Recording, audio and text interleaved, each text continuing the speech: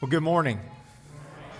It's good to see you all this morning. A lot of people ask me, they say, this is my second time to preach, and they go, are you nervous? Do you get nervous about preaching? And as many of y'all know, I coached for 7 years before coming into ministry here at Wayside, and I tell them it's just like I would feel before a big game. So I'm on the sidelines, we're about to have the kickoff, crowds cheering, lights, y'all aren't cheering, but crowds, there. Hey, all right. Man. I feel right at home now, right at home. So, no, it's a real blessing to be here, and so I'm just very, very privileged. When I was 13 years old, I was playing on a summer baseball team, and we would travel around to different places in the state of Texas and play in these tournaments. And one Saturday, we were in Austin for a tournament, and I was hanging out in the hotel room with a few of the other guys on the team. But one of the guys who was in there was my dear friend, Patrick Lesner. And what's pretty fun is Patrick Lesner is still one of my dear friends, and he's actually a part of our congregation. He'll be at the 11 o'clock service when I get to talk about him. And he was a great friend, but he was a year older, and he was one of those friends that would definitely kind of pick on me. I mean, those older guys, and most of the guys on the team were older, and they loved me, but they would pick on me, they would needle me, they would try to get under my skin, and Patrick had a special gift. I mean, he was unique in this regard. And this one summer day in 1994, I had had enough. I mean, I was no longer 12. I was now 13. I had entered a new phase, and I felt like it was time to kind of announce my presence with authority, that I was going to let him know that there was a new sheriff in town. So I did what any mature 13-year-old would do, and I challenged him to fight me. There. In the hotel room, I said, all right, we're going to wrestle. We're going to get this. It's on. And I remember before it happened, in all honesty, I'm not even kidding you, I remember thinking this was going to be one of those changing of the guard moments. I mean, this was going to be one of those golden moments in my life on my quest to become a man. I mean, this was going to be life-altering. And unfortunately for me, Patrick had recently began competing as a wrestler. A detail that sort of slipped my mind in all my bravado.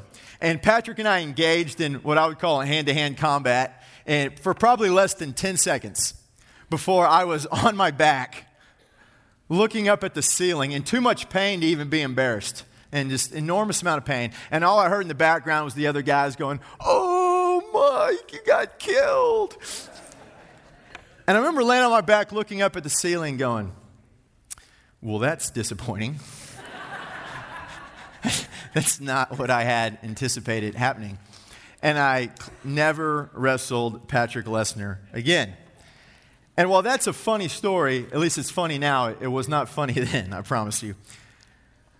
But there's a type of wrestling that I want to talk about this morning that is clearly not funny. As a matter of fact, it's downright painful. And the type of wrestling that I want to talk about this morning is wrestling with the will of God. It's a wrestling match that I would imagine every single person in here has partaken in at one point or another. This is the type of wrestling that happens when I, as a Christian, either don't like what God has said or done, don't agree with what God has said or done, or don't want to comply with what God has said or done. Now, for those of y'all who have been on vacation or been in and out, or if this is your first time, this is the third in a 4-part series that we're doing here over the will of God. In week 1, our brother Will Davis brought the word and talked to us about what it means to want the will of God. And then last week, John Gordon was up here and he talked about what it meant to wait for the will of God. And next week, Don Yates is going to close up the series as he talks about what it means to walk in the will of God. But when we think about it, before we walk, we typically wrestle, don't we? We typically wrestle. And so when talking about something as big as the will of God, it's important that we define exactly what we mean by when we say that. And as we've been saying all series, when it comes to understanding the will of God, it's important to remember that God has multiple wills. And this is something we've been reiterating each week. We have what is called the hidden will of God, and we have what is called the revealed will of God. Now, when we discuss the hidden will of God, what we are describing is God's secret, sovereign, divine will for all of humanity, for all of history. This is a will that we are not privy to. This is God's and God's alone. And we've been saying that over and over. The other will we've discussed is God's revealed will. And this is God's will for us revealed through Scripture and describes who God is, who we are, and how we ought to live while we're here on this earth. Now, when it comes to wrestling with the will of God, the first place that all of us most naturally gravitate to is wrestling with that hidden will, right? We say, why do things like 9/11 happen? What about the Holocaust? And we wonder how things like that fit into our concept of God and how they work in His ultimate divine hidden will. And we cry, why? Why, God? And while this is an important and clearly understandable wrestling, and I certainly don't want to dismiss it nor avoid it, we're going to circle back to it.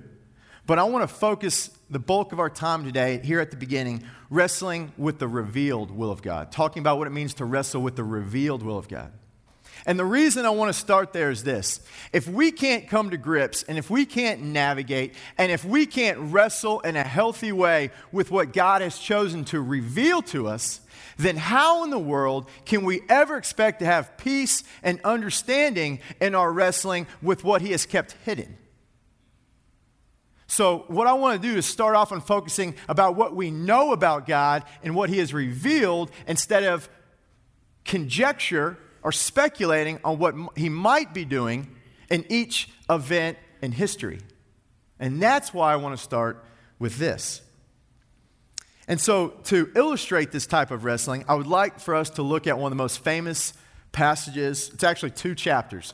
Some of the most famous passages, though, in all of Scripture. So if you would please turn with me to Exodus 3, towards the front of your Bible. Exodus 3. As I spill water all over me in front of everybody.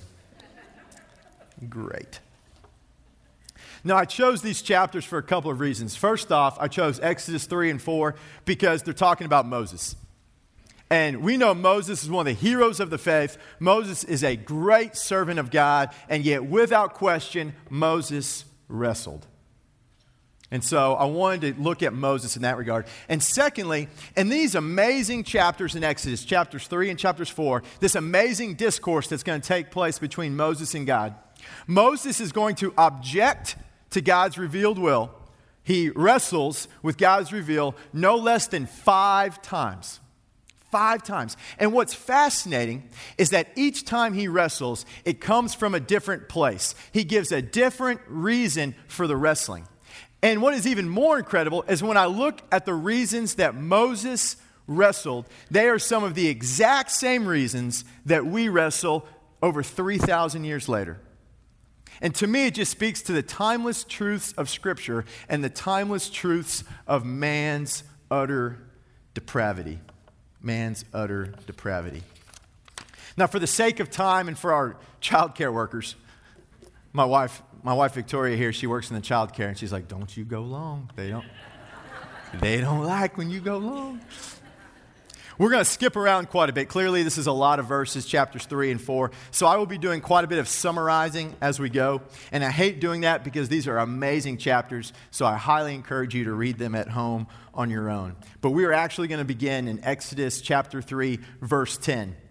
But before we do, let me give you just really quick background. We're going to be talking about Moses. We know Moses. 40 years, lived in Pharaoh's court, living the Egyptian high life, right? Kills another Egyptian. Okay, because of what they're doing to his fellow Hebrew brothers. He flees out of fear, ends up being in Midian, which many scholars believe is East Africa. So while he's there, he establishes a new life, gets married, has a family, and works as a shepherd. So when we find Moses for another 40 years, so when we find Moses in Exodus 3, he's 80 years old, and he is far from the Egyptian high life that he once had, and in many ways, he is far from parting the Red Sea. He is an 80-year-old shepherd. He's nothing special in that regard. But in the first 9 verses, some amazing things happen, right? He's walking, he's doing a shepherding thing, he's out there in the wilderness, and boom, bush comes on fire. This is a theophany. It's God there in the burning bush. God calls Moses by name. Moses comes over. God basically tells Moses, hey, I'm God. I'm the God of your father Abraham, Isaac, and Jacob. He goes, I have heard the cries of my people in Israel. They've been held captive over 400 years. And he says, I've heard them, and the time has come. I'm going to redeem my people, and I'm going to save them, and I'm going to take them from being held captive in Egypt all the way to the land that I had promised them, a.k.a. the promised land, right? The land of milk and honey. So that's what's going on in the first 9 verses. Surely Moses, who definitely is prostrate before God, but is also fired up. I mean, he's got to be exuberant about the revelation that he's just received in these first 9 verses. That is, until we get to verse 10. And that is where we'll begin. All right, verse 10, God speaking here. Therefore, come now, and I will send you to Pharaoh, so that you may bring my people, the sons of Israel, out of Egypt. But Moses said to God, who am I that I should go to Pharaoh and that I should bring the sons of Israel out of Egypt? And he said, this being God, certainly I'll be with you, and this shall be the sign to you that is I who have sent you. When you have brought the people out of Egypt, you shall worship God at this mountain. So Moses' victory dance, in essence, gets cut a little short when he is told, hey, by the way, you are going to be the one that's going to lead the people out of Egypt into the promised land. You're going to Pharaoh, baby. You are my guy. And how does Moses respond to this unbelievable opportunity? Who am I that I should go to Pharaoh? And so as we look at it, the first issue that causes Moses to wrestle with the revealed will of God is identity. Identity. Moses wrestles with God initially because of identity issues. Moses says, you want me? I'm an 80-year-old shepherd. I'm a nobody. And when it comes to identity, how many of us in here wrestle with God because either A, we have no idea who we are, or B, we have completely false understandings of who we are? We may say, or we may think, God could never use me because I'm so broken, I've made so many mistakes, I'm so far from Him that He could never use me nor would want to use me. Or maybe we're on the complete other end and we are so impressed with ourselves and our church attendance and our self-righteousness and our works that if God were to show up in our backyard in a burning bush, we would say, where you been? It's about time you showed up. You're a little bit late. And we would just feel that way. And both of those are completely wrong, right? Both of those are lies. When it comes to identity, my favorite verse probably in all Scripture, speaking to this point, is Galatians 2:20, right? Where Paul's writing to the church in Galatia, and he says, I have been crucified with Christ. It is no longer I who live, but Christ who lives in me. And this life that I now live in the flesh, I live by faith in the Son of God who loved me and gave Himself up for me. He says, it's no longer I who live. It is Christ living in me. And I think it's Colossians. He says we are new creations, right? New creations in Christ. John talks about us being born again. This identity in Christ. And while there's certainly some humility to what Moses is saying here, as we go, I think what you see is what may look like humility really is a lack of faith. It's a lack of faith. Moses wrestles initially with God because he is focusing on who he is and not on who God is. And it causes him to wrestle. And my question for us this morning is, are you wrestling with God over identity issues? Have you believed lies about yourself or about God? Remember that Genesis 1 tells us that we are created in the image of God. Psalm 139 talks about how we are fearfully and wonderfully made. Ephesians 2 talks about how we are saved by grace, not of ourselves. 1 Corinthians 10 talks about everything we do ultimately should be done for the glory of God. Know who you are. Know your identity, because if you look for it someplace else, you will most certainly wrestle. Most certainly. Well, Moses' second wrestling match occurs a few verses later in verse 13.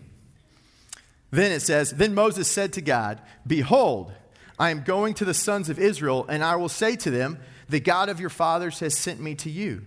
Now they may say to me, What is his name? What shall I say to them? So God's just told Moses, hey, I'm going to be with you. I'm going to be doing the heavy lifting, so to speak. And how does Moses respond? He says, what is your name? What is your name? Because I'm going to need more than just your word and your promise when I go see my peers. See, Moses' second issue that leads him to wrestling is credibility. Credibility. Moses is afraid how he will be received by his peers. Right? Ponder that thought for a moment. Moses is afraid how he will be received by his peers. It's a good thing none of us wrestle with that. It's a good thing none of us wrestle with how we will be perceived by our peers. I mean, I'm kidding.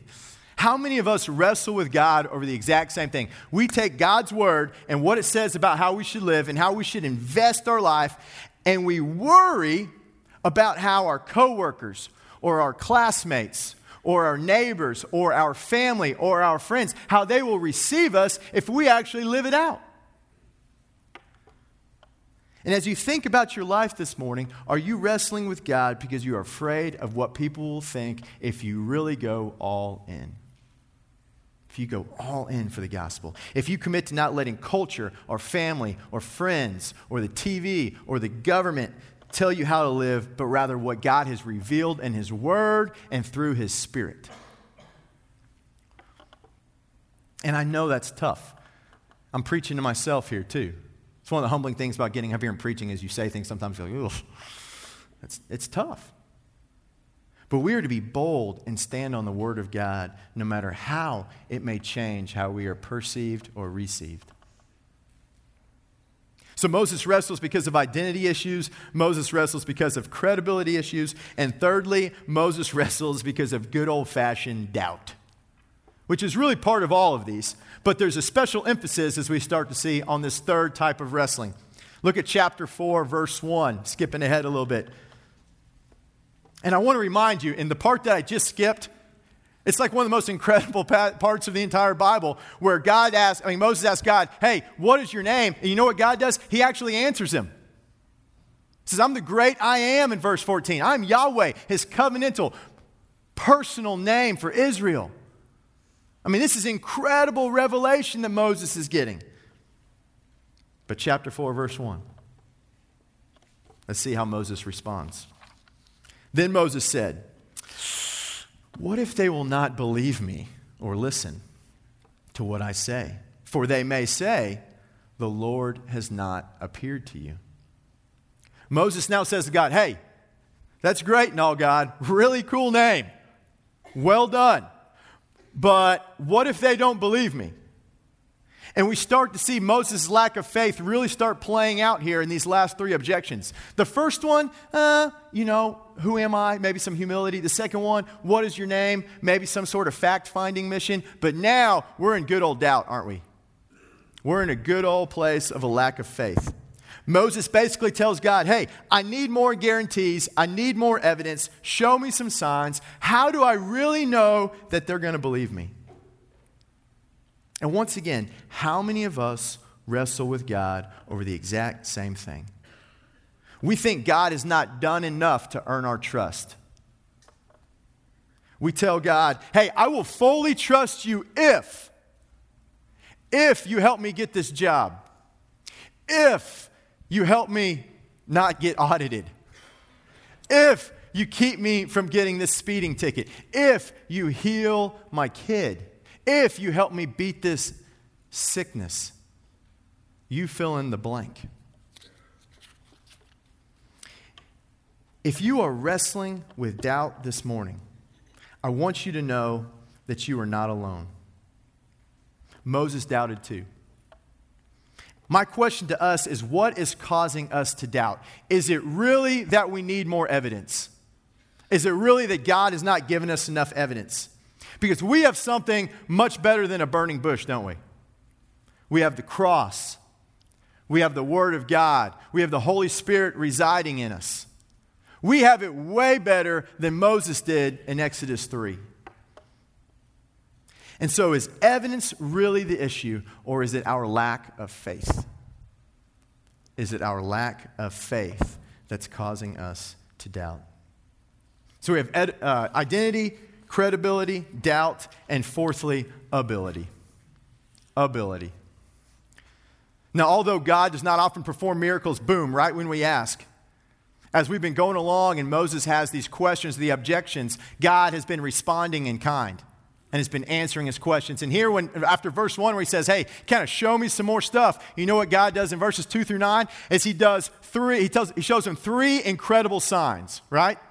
He tells Moses, hey, throw your staff on the ground. Moses takes a staff, throws it on the ground. Boom, it becomes a snake. Ah!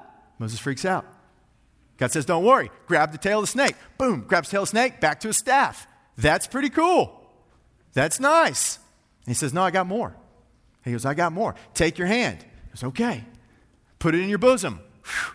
Pull it out. Okay. Ah, it's got leprosy. He says, okay, don't worry. Put it back in your bosom. Pull it out. Boom, healed. He says, nice.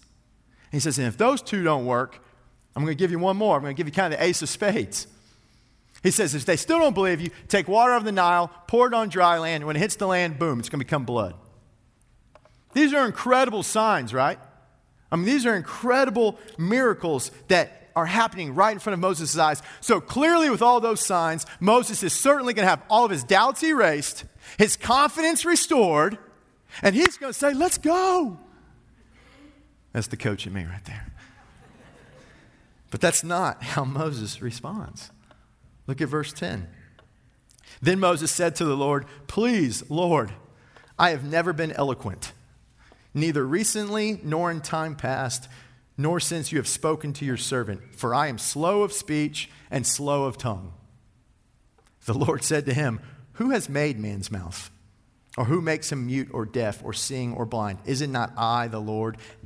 Now then go, and I, even I, will be with your mouth and will teach you what you are to say. Incredible, right? It's incredible. Moses says, hey, I appreciate your willingness to select me for this awesome job. Really humbling. And the burning bush, wow. And the signs, incredible creativity, God. Bravo. Bravo. But, man, I forgot to tell you one thing. There's something I forgot to mention. I'm not a good public speaker. I'm not good at this. I should have told you that earlier, God. I'm sorry. You might want to get someone else. And we roll our eyes and we kind of laugh at Moses a little bit, right? But once again, how many of us respond to God the exact same way? We say, hey, God, you might want to get somebody else. You might want to get someone more qualified, someone who's actually good at that. You might want to get someone who knows what they're doing. You know, as I think about this is one area where I can really relate with my brother Moses. Because as I've told you many times, I've been a football coach for 7 years. So a year ago, I'm coaching football and baseball at O'Connor High School, and I'm teaching senior government and economics. And this morning, I'll preach in front of 1,000 people. And so I know what it means to feel unqualified. And yet God has a way of qualifying the unqualified, doesn't he? That's one of those, I know it's kind of a Christian cliche, but like most Christian cliches, it's actually true. It's true. It's there. I mean, think about what we're seeing in front of us. He's taking an 80-year-old washed up shepherd, and he says, you are going to lead my people out of the mighty land. You are going to Pharaoh. God is totally in the business of qualifying the unqualified. And so, brothers and sisters, what about us this morning? If you are wrestling with God this morning because you feel unqualified to be in his service, then you are actually right where you ought to be. Because we aren't qualified. We can't do it on our own. And that is the point. I can't have the marriage that I want to have. I can't be the dad that I want to be. I can't be the pastor that I want to be. And I certainly can't be the disciple of Christ that I yearn to be on my own strength and my own abilities. We must use the gifts that God has given us, all the while being completely dependent upon Him in the process. My eyes always have to be on the one who is the giver of the gifts instead of the gifts themselves. Amen? So we've seen Moses wrestle with God through identity issues, credibility issues, issues with doubt, ability issues, and lastly, we get to see Moses wrestle with God over flat out fear. Fear. Look at verse 13. But he said, "Please, Lord, now send the message by whomever you will." Or as the NIV captures it maybe a little better in this regard, "Pardon your servant, Lord, but please send someone else." Send someone. In other words, God, I am begging you, send someone else. Moses is desperate. And as I read about Moses here, I do not think Moses is trying to get out of this mission because he doesn't think it's important. And I don't think Moses is trying to get out of this mission because he's got better things to do in Midian. I think that Moses is trying to get out of this mission because Moses is afraid. And he is afraid to fail. He's afraid that he won't be up to the task. And that because of that, he will fail his people and he will fail God. And it causes him to be paralyzed by fear. And once again, what about us? Are we afraid of failing? Are we afraid to be what God has called us to be?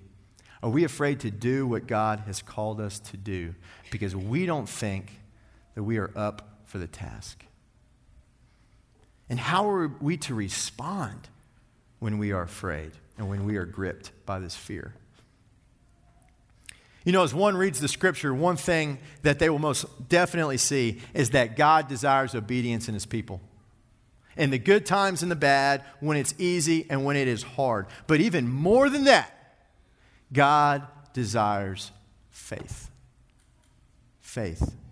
He desires faith in the good times and bad. He desires faith when it is easy and when it is hard. And He desires faith when we are joyful and confident, but also when we are afraid. He desires faith. The book of Hebrews tells us that it is impossible to please God without faith. And true obedience will always stem from true faith. Faith that God is ultimately good and trustworthy. But faith is essential. It is essential.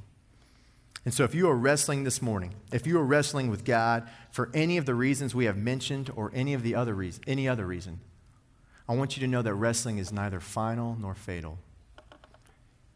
It's part of the sanctification process.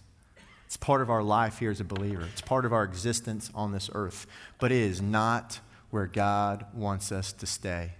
It is not a permanent residence. It is not a permanent residence. After Moses' last objection there in verse 13, God has finally had enough. And He gets fairly angry at Moses. And He tells him basically, hey, you are going to do this. You're going to do it. And you know what's amazing is that by the end of chapter 4, Moses and his brother Aaron, they are doing exactly what God had told them to do. And God is doing exactly what He told them He would do. If you look down at verse 29, it says, "Then Moses and Aaron went and assembled all the elders of the sons of Israel. And Aaron spoke all the words which the Lord had spoken to Moses. He then performed the signs in the sight of the people. So the people believed. And when they heard that the Lord was concerned about the sons of Israel and that He had seen their affliction, then they bowed low and worshiped." God was faithful. Moses ultimately responds to the revealed will of God with faith and obedience after the wrestling and even in some ways in the midst of it. And Moses ultimately leads his people out of Egypt. Moses wrestled, and in many ways the rest of his life he continued to wrestle. But Moses responded with faith and obedience, and brothers and sisters, that is how we are to respond to wrestling. That being said, Moses never enters the promised land, does he? 40 years in the wilderness, leads the Israelites, but never actually enters the land. And this pained Moses very much. As a matter of fact, in Deuteronomy 3, he pleads with God. He's like, God, please let me enter the promised land. You know what God does? He basically rebukes him. He says, it's not happening. You're not going in, and don't bring it up to me again. And in some regard, Moses dies heartbroken because he never actually enters the promised land that he'd waited so long to go into. And when I read about the life of Moses, my initial response is probably like most of y'all's. That doesn't seem fair, God. That doesn't seem fair. Despite the fact that we just read a little bit about Moses wrestling, Moses is an incredibly faithful, committed servant of the Lord. Moses is one of the heroes. I mean, if anybody should have gotten into the promised land, it sure to me seems like it should have been brother Moses. And yet he doesn't. God says no. And we know from Numbers 20 that the reason given is because Moses strikes the rock, water comes out, he takes credit for it instead of giving it to God. But that's one time in 40 years. How many of us have messed up one time in 40 years? I'm 31, I'm not even there, but I know I've accomplished this. It doesn't seem like a worthy for a DQ from the promised land, does it?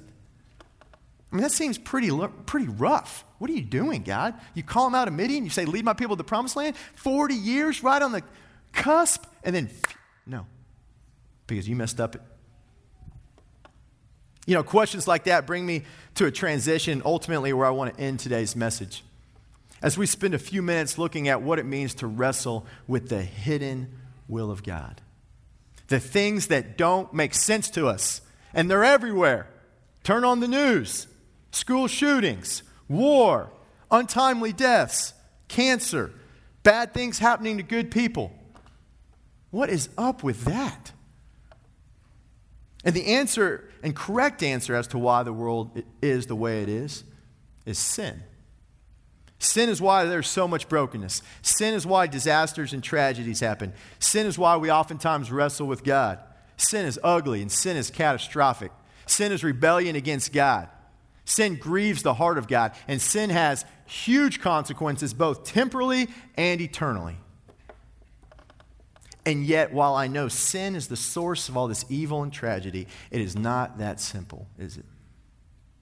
It's not that simple. I wish it was. How can God, who is all-powerful, omnipotent, who is loving and good, be the creator, sustainer, and be sovereign over a creation where so much heartache and tragedy and evil exist? I mean, this is tough stuff. And while there are no shortage of theories or thoughts on how this can be possible, some which are clearly better than others, the truth of the matter is we don't know. I don't know. I do not know all the ways of God. And that shouldn't shock me. It shouldn't shock me. It shouldn't shock me that the God of the universe, God, the infinite one, the one who exists eternally in Trinity, the one who existed before creation, would have some things that my peanut-sized brain cannot figure out. As the great church father Augustine once said, we are speaking of God. What marvel if thou does not understand? For if thou understand, he is not God. So this is not a new struggle. This is not a new wrestling. You know, many of my good friends who are not Christians, and even some of my Christian friends, they tell me, Michael, that answer is a cop-out. You can't just take evil and say, mystery of God. I say, that's a cop-out. You're avoiding the issue. And I admit that this answer may not be the most satisfying to a humanity that thinks that God owes us all the answers to our questions. We think we're entitled to knowing everything. But is it really a cop-out to say that there are some things about God, and especially his sovereign, hidden will, that I cannot comprehend?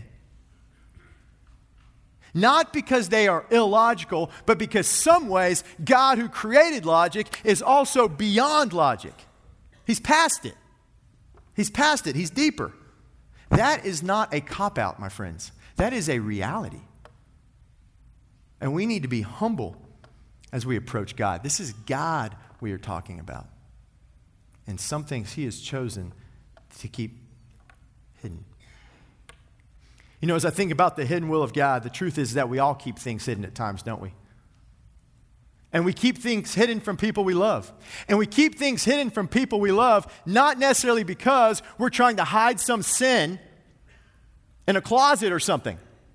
There are valid reasons for keeping things hidden.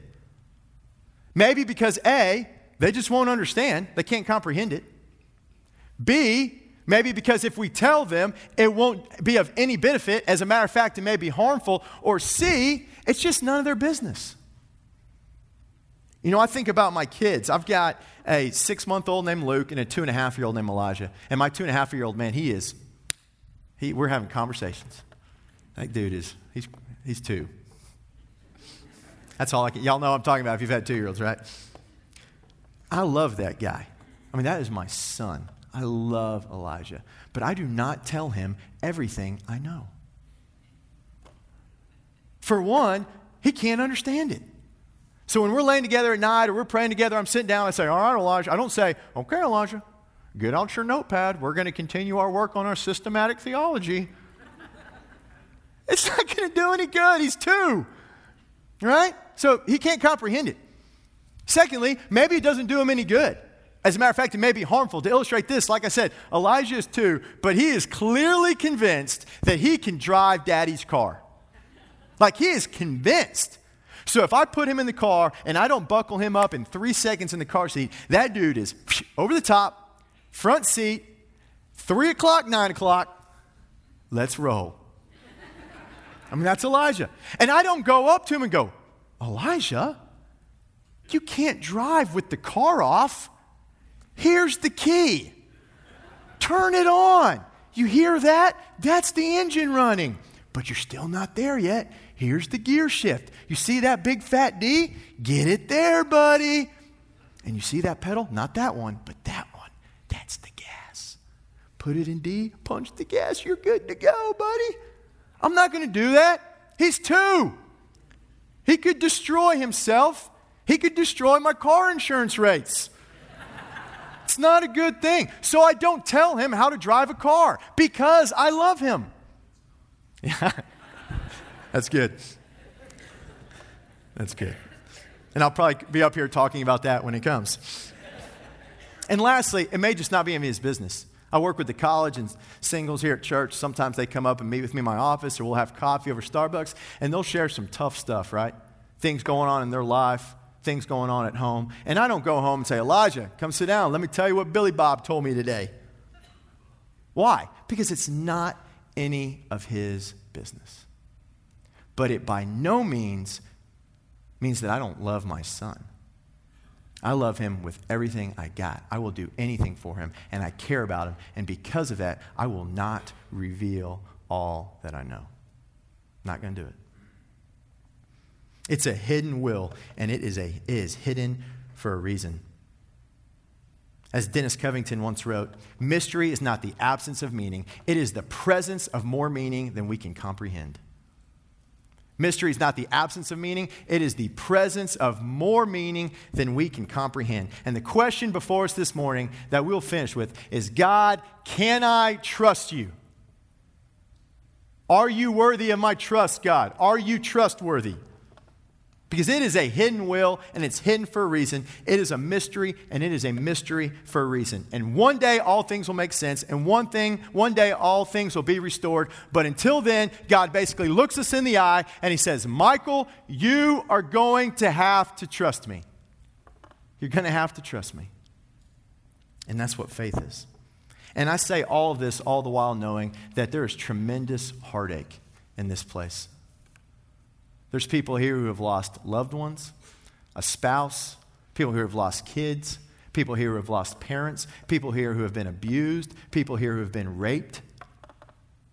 And it is hard to come to grips with how that could possibly be within any type of will that God has. It's incredibly tough. And whenever I wrestle with these things, and whenever I wrestle with the hidden will of God, and I'm a pastor. I want easy answers to tell people when they come talk to me and they say, why? I want easy answers. So I've wrestled without question. I know it's hard. But whenever I'm struggling or aching and questioning things about God's goodness, God's fairness, God's character, the love of God, you know where I ultimately go to? I go to the cross. I go to the cross. You want to know whether or not you can trust God? Look at the cross, right? You want to know whether or not God loves you? Look at the cross. You want to know whether God is good? Look at the cross. You want to know whether God is merciful? Look at the cross. You want to know whether God is forgiving? Look at the cross. If you want to see right into the heart of God, look at the cross. If you are wrestling this morning and are questioning whether or not you can truly trust God with your life, may I invite you to look to the cross. The cross where the Savior of the world, God in the flesh, willingly went for you and for me out of his great love for you and for me. You know, there's a mystery to God without question, but there is a love to God that is also without question. There's a love to God that is without question.